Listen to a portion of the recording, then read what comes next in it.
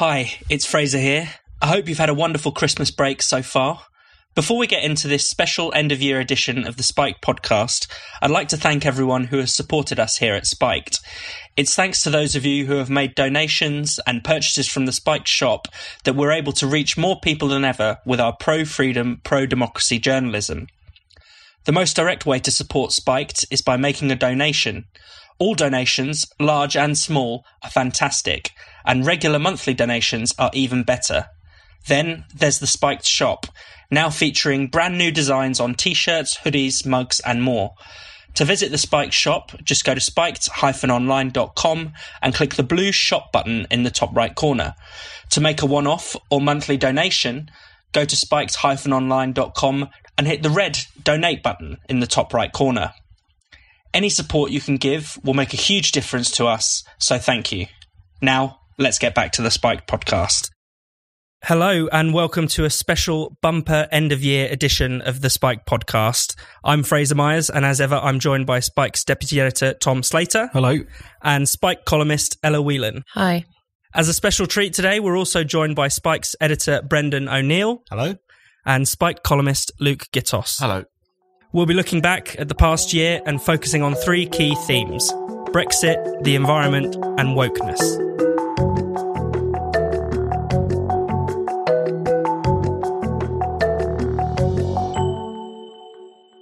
So what a year it's been for Brexit. In January 2019, Theresa May's withdrawal agreement was put to Parliament for the first time, and it suffered the worst defeat for any government bill in modern parliamentary history. And the year has ended with Boris Johnson winning a huge majority in the December election, meaning his version of Brexit will happen in the new year. In between that, we've had several brushes with no deal, the Brexit party has come and gone, the Remainers took to the streets and to the courts. Tom, why don't you kick off this discussion by telling us a bit about what happened? Well, it's just amazing when you list all of those things, just to remember how much has happened in the space of 12 months and how, especially since the European elections in May, just how much things have changed. Because again, you think back to 12 months ago, I think around this time last year, it was Theresa May, delayed a vote on her Brexit deal. We were still very much in the midst of that parliamentary gridlock. Same was going into January, obviously, then the Article 50 deadline of the end of March not being met. And I think the big difference, it feels like, between 2018, which was, really awful, it felt like in many respects, in 2019, was the fact 2019 was the point at which we had the opportunity to get back into the process. The electorate was brought back in through the European elections and then, of course, through the general election. And it's just fascinating thinking back how much the narrative has changed since then. At the beginning of this year, Change UK was set up. This idea that this was going to be the great new hope for politics. Yet if you'd asked any ordinary voter, they would have told you this would have been a non-starter, But again, as soon as we saw, first with the European elections and the Brexit party having been set up 6 weeks beforehand, romping home with 5.5 million votes almost. And then, of course, with this huge general election that we're still kind of absorbing, it just really demonstrated that people still wanted Brexit, and that also that the real dynamism in politics really lied with the electorate and they hadn't gone anywhere. And I think the thing that's made 2019 so exhilarating, whereas 2018 was so horrendous, is the fact that whilst in 2018 we were locked out of the process, and this just became, Brexit in particular, just became something for elite horse trading and something we had not much to do with, this was the point in which we were allowed to hit back, and we hit back pretty hard, it felt like. I mean, that was the thing. It felt for a lot of the year that the Remainers were on top, that they were in charge, that they were calling the shots, that they were able to delay, fudge, prevaricate. But, it feels like we're out of that tunnel at the moment. Brendan? Absolutely. And I think it's so clear now what the dynamic is, which is when Brexit is in the hands of the political establishment, it gets frustrated and watered down, and you have all these explicit discussions about frustrating democracy and preventing the enactment of what they consider to be a very problematic vote. But as soon as it's returned to the people, as it was in the EU elections this year in May, and then again in the general election, which was fundamentally a Brexit election, that election took place because the establishment couldn't agree on a way out of the Brexit debacle, as they view it. When it's returned to the people, they make the same statement again and again, which is, we want to leave the European Union, we want you to respect our democratic will, and we want you to do as we instruct you to do. So that's the dynamic. It's very, very clear now. As we've argued on Spike many times, this is the elite versus the people. And I know if you say that these days, they'll call you a fascist and say that's what Hitler said and all this kind of nonsense. But that's what it is. It's the elite versus the people, and that's pretty clear. I thought the general election in particular was just phenomenal. In my view, it's one of the most positive political events of recent times, and not necessarily because the Tories won. Let's see what the Tories do. I'm going to, withhold my judgment until I see some action from them. But because of the collapse of the Red Wall, the Labour constituencies who switched to the Tories, and because it was so obviously another restatement of the desire for self-government and another restatement of the desire for Brexit, and because it defeated the Remainer movement. How can they come back from this? I'm sure some of them will try. But the thing that I found most exciting about it is that politics has been dominated for the past 2 years by the hysterical rich, by very wealthy people who are in the grip of hysteria and who think fascism is coming and Brexit is a disaster. What the election did is returned the political question of the day to the wisdom of the crowd. And as we have seen very clearly, the crowd is wiser than the elite. And they said, fascism isn't coming. The EU is not the best thing since sliced bread, and we still want to leave. So this year, I think we had a very good demonstration of the craziness of elites that are utterly out of touch with public sentiment and the wisdom of ordinary people who know that politics is not as screwed up as the establishment says, and that leaving the European Union is a very good idea.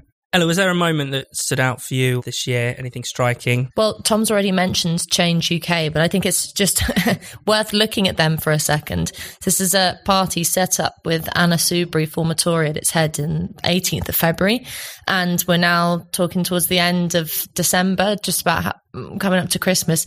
And the Independent Group for Change, as they changed their name to, has declared that it's about to shut down because none of its MPs were elected in the general election. Actually, all 17 MPs who changed their parties lost their seats, which is a fantastic thing. It sort of went unnoticed that Anna Soubry had been ditched because she's lost her seat of prominence, both in the media and among the electorate. And she's just been kind of swept away. Chuka Umunna as well, Luciana Berger.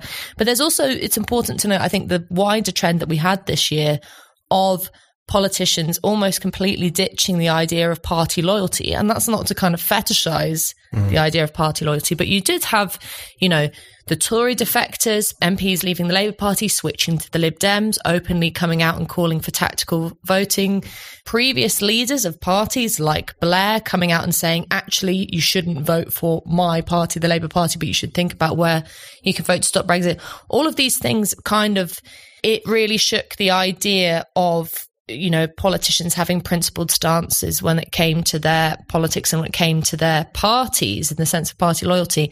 And I think that was in part a reason why trust was such a massive issue in this election. It came up in the Ashcroft poll. It came up in, just any time you spoke to someone, they talked about the trustworthiness of politicians and this continual flitting around, essentially in the hopes of a seat. Really, is what politicians were doing. I think, they paid dearly for it. And thank God, because Change UK was such a horrendously cringy and reactionary force in politics. I mean, it seemed to indicate the essential sameness of all the kind of establishment parties that, people often joked that you couldn't put a cigarette paper between Labour and the Tories years ago during the Blair years. But that obviously came true if people were willing to switch parties so easily, sometimes more than once in the space of a year.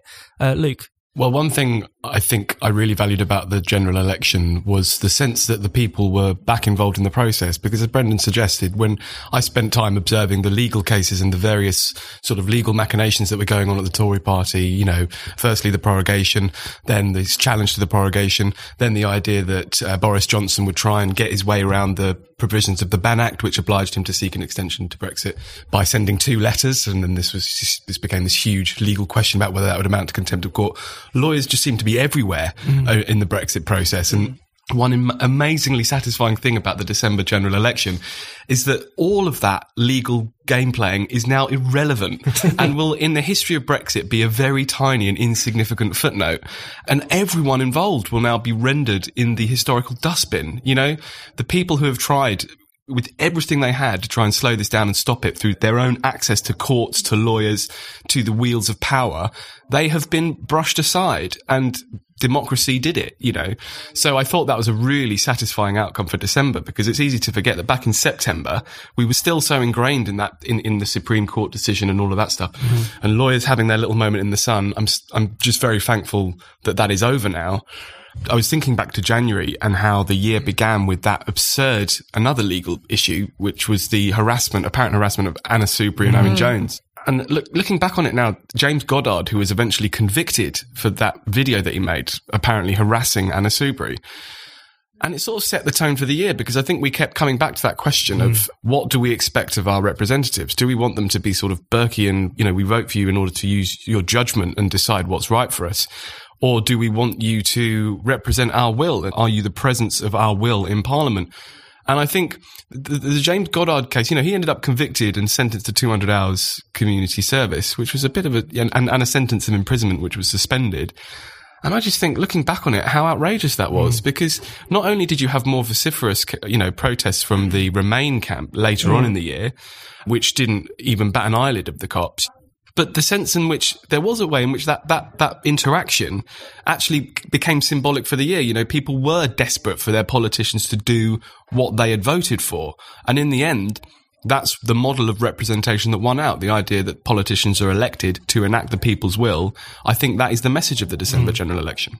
And also the role of rhetoric in all of this, which was really fascinating over the course of the year. It really came to a head, of course, in that big showdown in Parliament a couple of months ago, where Boris Johnson was kind of rounded on by all of these various Labour MPs in particular, who had a go at him for his language in relation to the Benn Act, calling it the Surrender Act and betrayal. I mean, Paula Sherriff MP, who is another Labour MP who lost their seat this time around, saying that using the word betrayal was in some sense kind of inciting violence. And this is a point that Brendan's made before, is the fact that first of all, they don't want us to have Brexit, then they want to stop us talking about them stopping Brexit, you know, and it was this really absurd element. On one hand, it was just so obviously cynical, because it was an attempt to, you know, dampen down discussion, to demonise Boris Johnson, to demonise other Brexiteers as kind of hard right throwbacks. But it also did speak to that point that Brendan raised earlier about just the amount of hysteria that was kind of uncorked since Brexit, and really came to a head this year with a lot of the discussion about rhetoric, with a lot of the discussion about language, with the Stop the Coup protest, where again a prorogation that was, let's face it, slightly longer than usual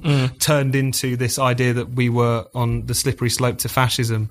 And again, people very passionately, seemingly very sincerely, talking about this as if it was the biggest threat to democracy. Meanwhile, they were all actively involved in stopping democracy. I think that whole debate about language was really revealing this year. I think one of the key things following on from that is just how, and it's really, this is such an enlivening part of 2019, is how little cut through all of that stuff has.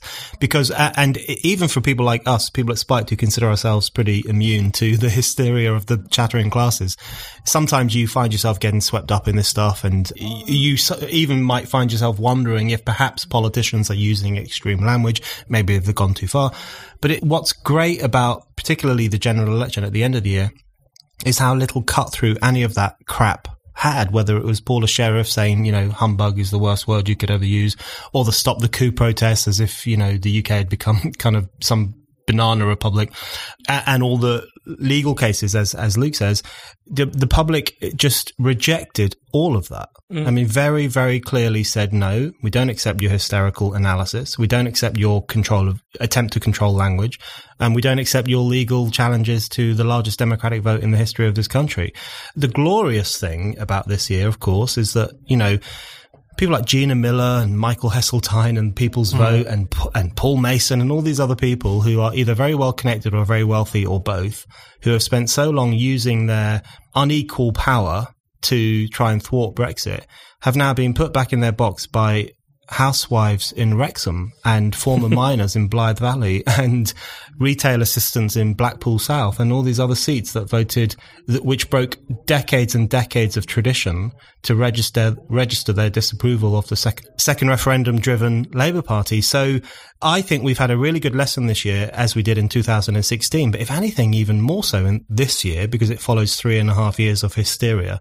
We've had a really good lesson of the importance of democracy and the importance of having the corrective of collective wisdom against the jaundiced and sometimes hysterical outlook of people who are often quite disconnected from society. So I think that this year we've seen the power of democracy in play, and that's something really worth celebrating.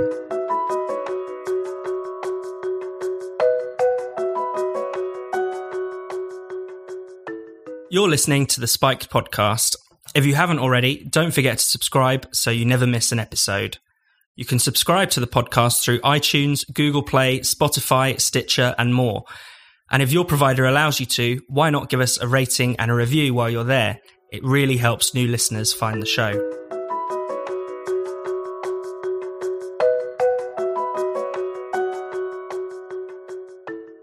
Environmentalism made a major return this year.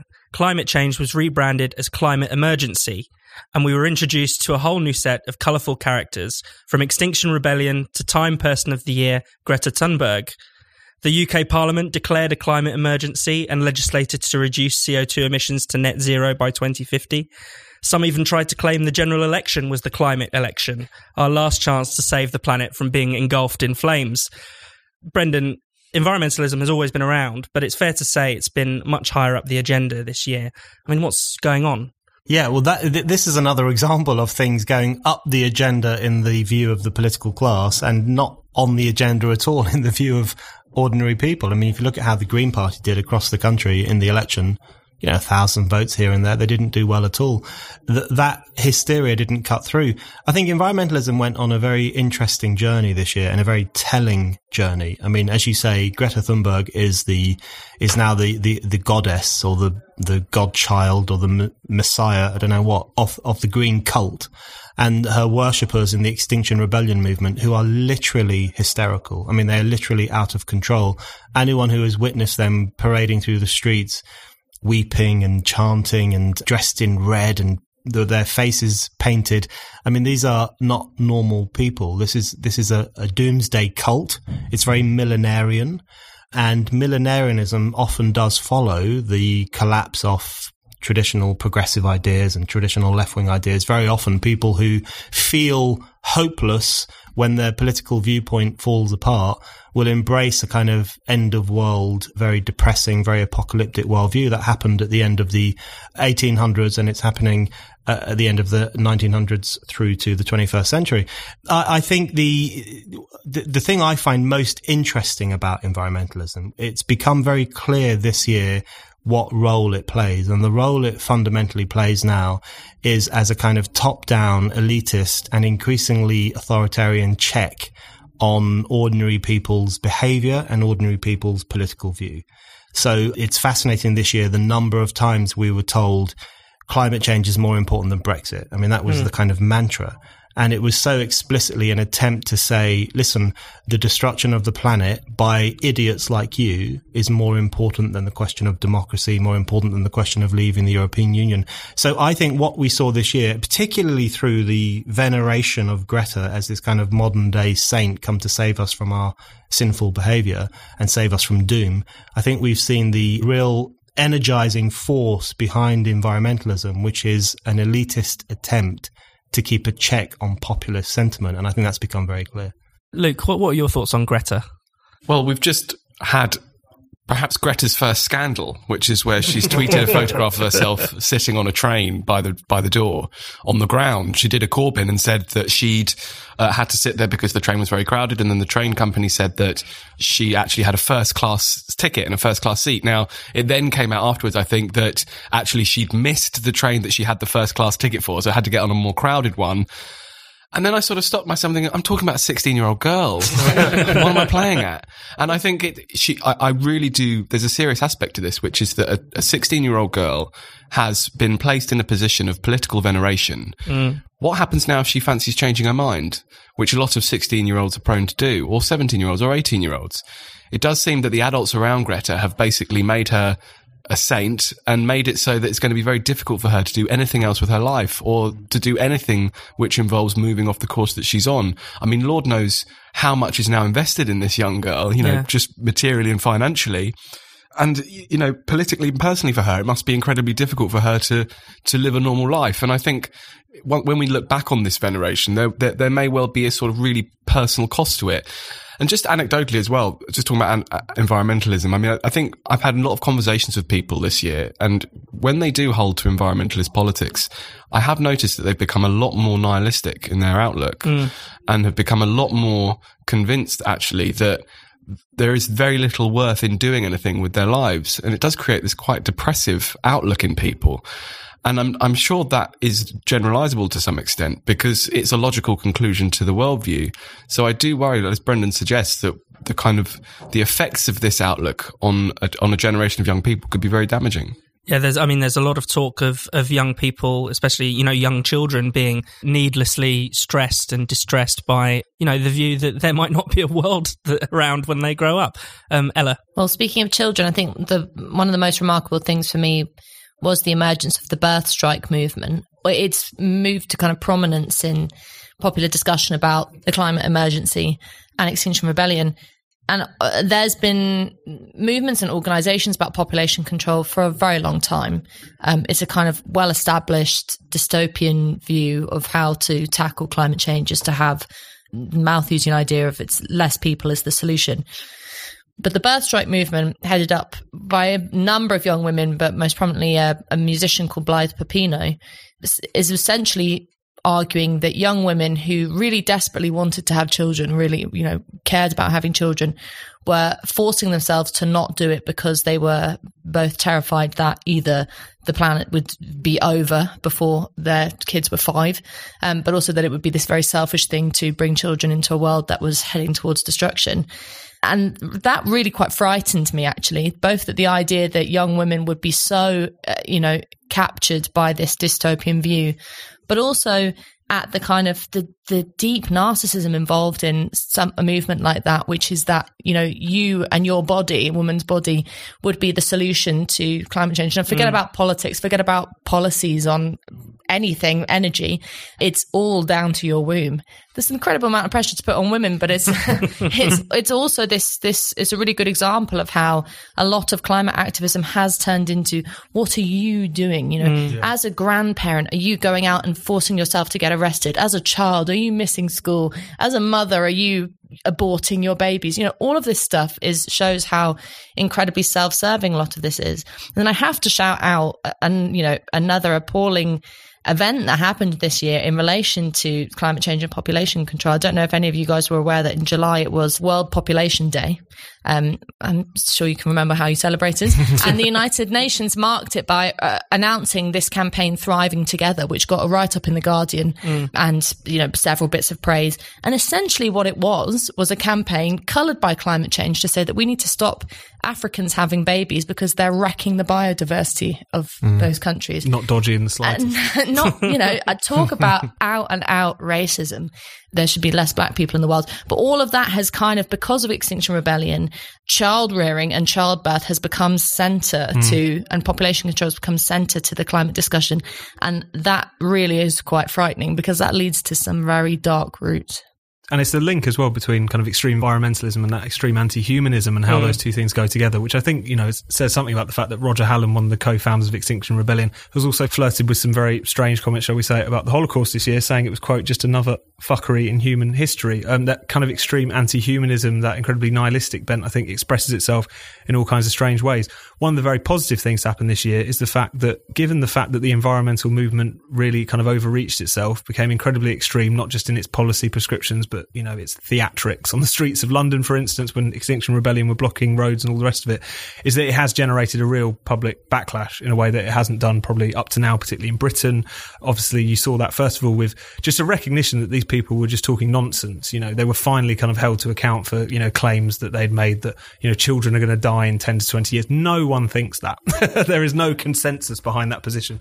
And they were finally brought to task for some of those claims. But of course, it really came to a head in what's become known as the Battle of Canning Town, where you had these two Extinction Rebellion protesters during their, week or 2 weeks of disruption in London, decided that at the height of rush hour, they were going to climb on top of this Jubilee Line train, unfurl their banner and disrupt people's lives. They looked a perfect picture. Both of them looked like kind of like junior lecturers, one had a ponytail. It was just too wonderful. And people took matters into their own hands. They dragged them off the train, and it was just this brilliant rejection of this incredibly authoritarian movement, which it's, despite the fact it claims it's about, the world coming together to deal with this problem, so often takes the form of pushing people around, of making their lives more difficult, and seeing a bit of a reaction to that, I think, was a really positive thing. I thought one of the best things about the Battle of Canning Town was that woman who just shouted out, "The world is not coming to an end." And you think this is an ordinary woman at 7 a.m. trying to get to work, having to, counter the hysteria of the Green movement. I think the Battle of Canning Town and other stuff in relation to Extinction Rebellion was very interesting because it also illustrated a class dynamic in the Green stuff this year, which I think became a bit more pronounced, which is that you had these incredibly, often very posh, double-barreled people on the streets of London, or, Greta Thunberg, who comes from a wealthy country, basically dictating to everyone else how they should behave, what they should do, and, as Ella says, even lecturing people in the third world about how many children they can have. I think a lot of people are sick and tired of hearing from well-off, Western, privileged teenagers and might want to hear from, Indian, African, Brazilian teenagers who probably will have a different view of the world. So it's another one of those issues, like Brexit, where the great thing about 2019 is that the real dividing line on that issue became much more clarified in terms of what's at stake and who's on that side and who's on the other side, which was very useful. Yeah, and the class dynamic was absolutely central to the Gilets jaunes protest, which, of course, while sparked towards the end of last year, carried on throughout this year, sparked by an environmental fuel tax. And, it's often the case, and protesters say, we do care about climate change, but why are you going about it in this way, in a way that is hurting ordinary people? But unfortunately, the policies so often do that. Luke, did you want to add something? Well, just on the Gilets jaunes, I've been shocked at just how little any account of it has been taken up in Britain, either by the left or by anyone else. It's almost difficult to know exactly what's going on. You have to find out largely from Twitter. And I think it's... Or for Fraser. And from Fraser's obviously brilliant articles.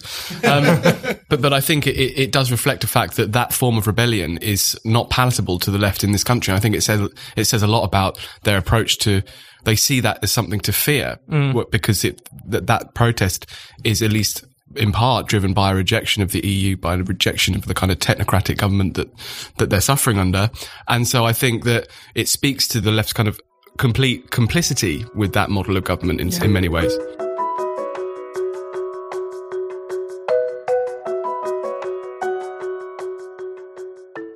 You're listening to the Spiked podcast. Spiked has no subscriptions and no paywalls. All of our content is free. We rely on the generosity of our listeners and readers to keep us going and growing. For those of you who already donate to Spiked, we can't thank you enough. It really means a lot to the team. If you haven't already, then why not consider giving Spiked a donation? You can make a one-off payment or give monthly by going to spiked-online.com.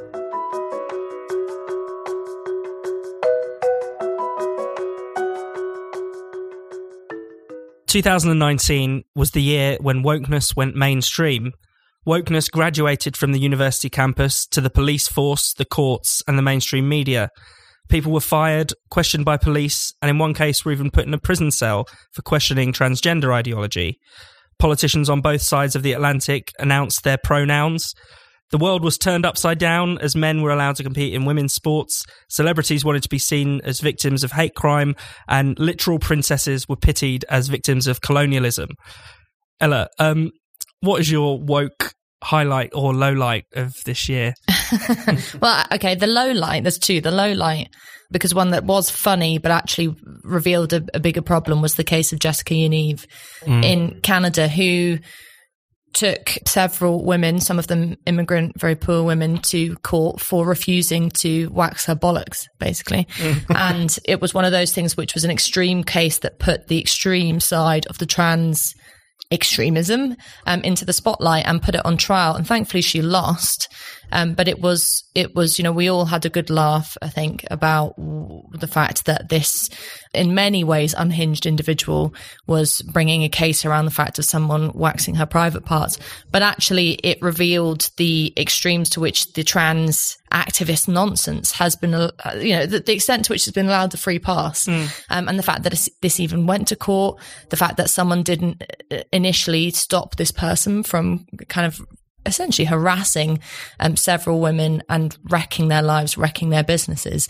So that was the kind of the low light. And I think it was a wake up call for a lot of people that actually, if you are completely unquestioning, completely uncritical of the more mad ends of trans activism in the shape of Jessica Yaniv, then stupid and damaging stuff happens.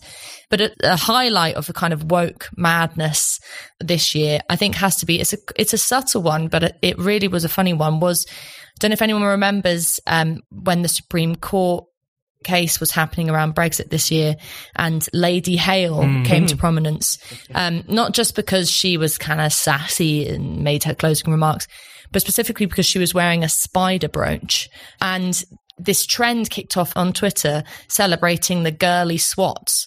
And it was a kind of feminist thing of, haha, Trump, haha, Boris Johnson, look at that, you're being defeated by girly swats. And the funny thing was that then ate itself, because black feminists came out and saying, oh, this is, there was articles on Galdem saying this is classic white feminism, celebrating, someone like Lady Hale, who's the epitome of white feminism.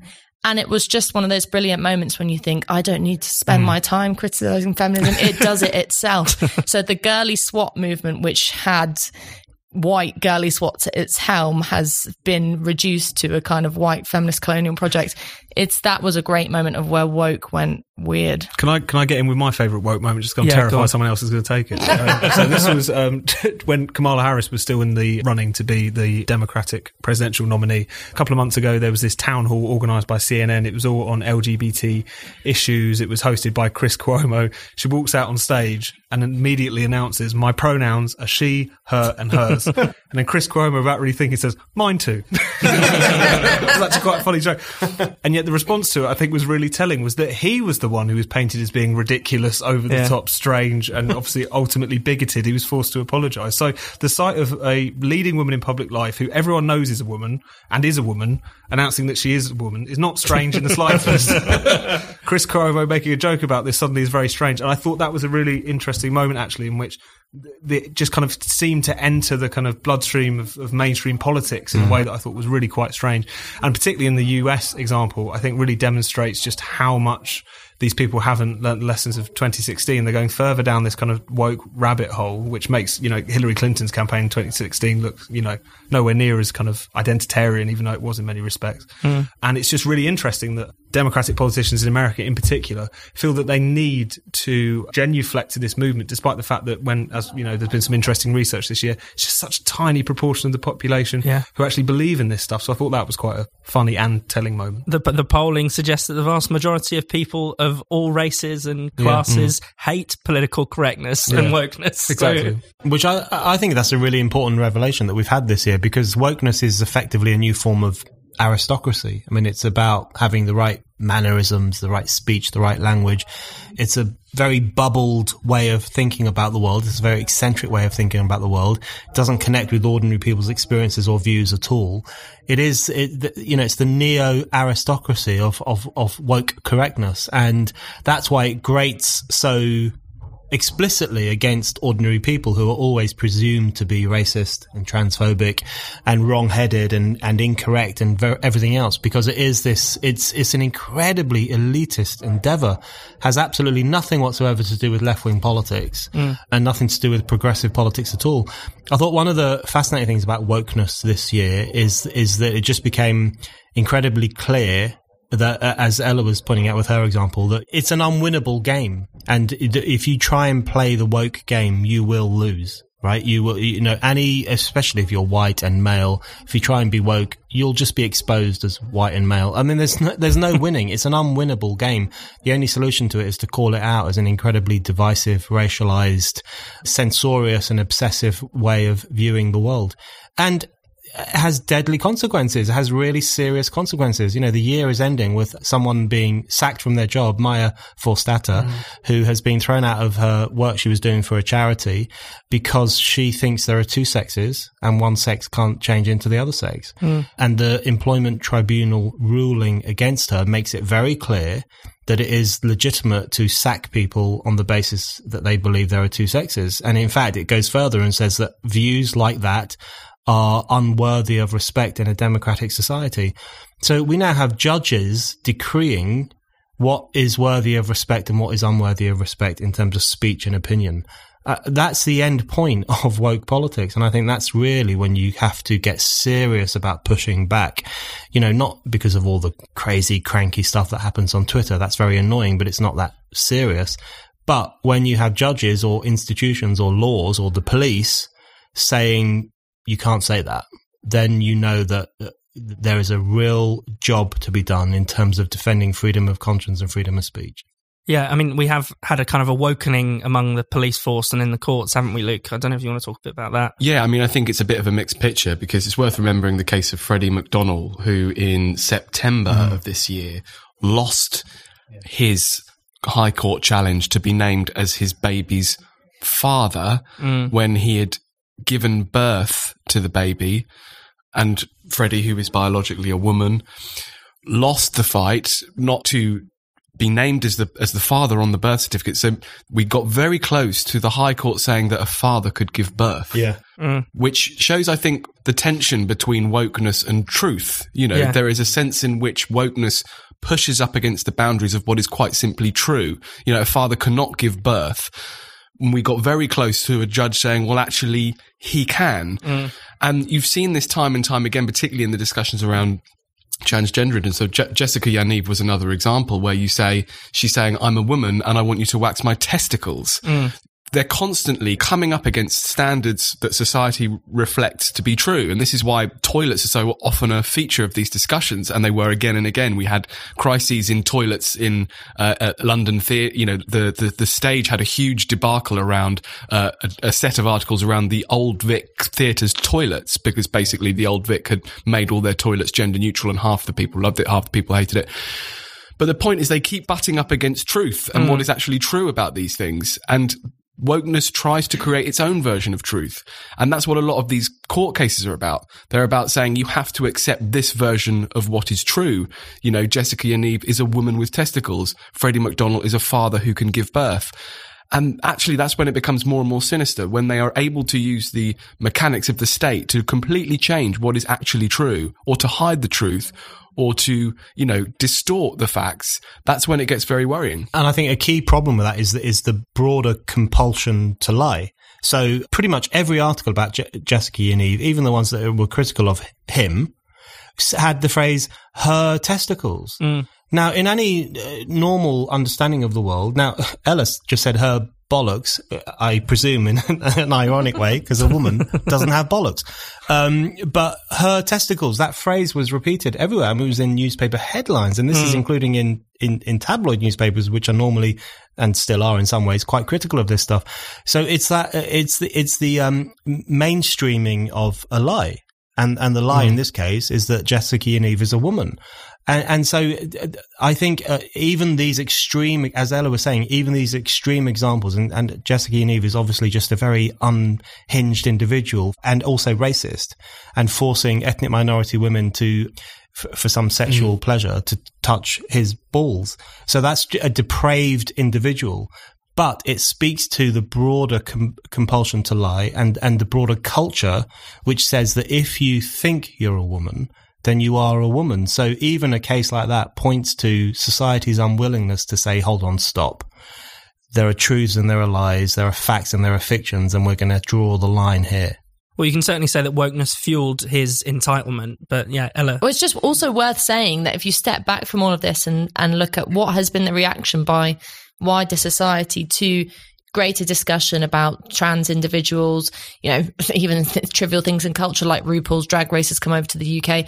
And most people have either said, sure, go ahead, shrugged their shoulders. There's been no Mary Whitehouse style marches in the street against perverts or anything. There's been, in general, polls show, and just generally anecdotally, you can quite safely say, the feeling and sentiment of society towards individuals doing what they like with their own identities is pretty relaxed. It's like, chilled out, do whatever you like. We are not a nation of bigots. And so I think that's why, thankfully, the whole woke brigade, even though it does have some serious fingers in the pies of power, and it does get a hearing, and politicians are keen to kind of get on board with it. But the general sentiment of society is not violently to react against people being a bit different, but just to say, my God, we don't care about this. So that's why it hasn't, that's partly why the Labour Party didn't do well in the general election. It's partly why all these people aren't getting as much traction. There's not that much outrage about all of this.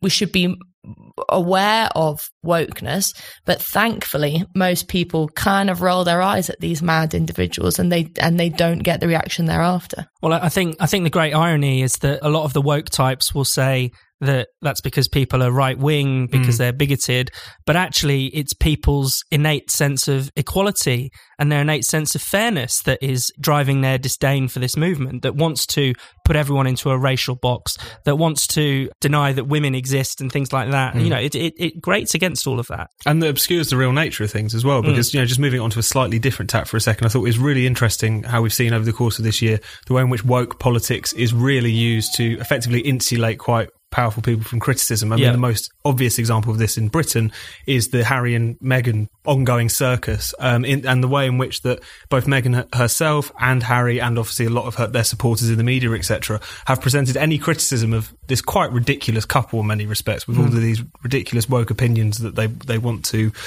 shout from the rooftops and then not expect any criticism. Any criticism of her is racist, and it's really interesting the way in which you can effectively have someone like Meghan Markle, who's obviously very successful in her own right, is now literally, a duchess, and yet because of this very warped way of viewing the world, because of this kind of imputing motives that takes place, because of this kind of ridiculous way in which this lens that is applied to all kinds of different discussions, you end up insulating genuinely powerful people from criticism. I think that's one of the things that rankles people as well.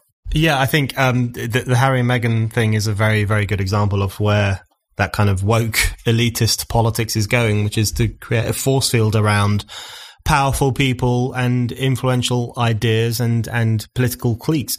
But, I think this year, in fact, if it's illustrated anything, it's that Spiked is right to big up those two key values, which is freedom of speech and democracy. The right to say and criticize and even ridicule all ideas and religions and fads and ideologies, and the right of ordinary people to have their say on the future of the nation. And if we go ahead defending those two values, society will be an infinitely better place.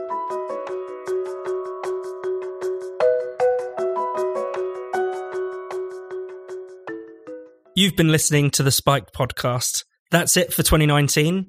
For more Spiked content, don't forget to keep visiting us at spiked-online.com, where you can also make a donation or treat yourself to something from our shop. Thanks for listening, and we'll catch you in the new year.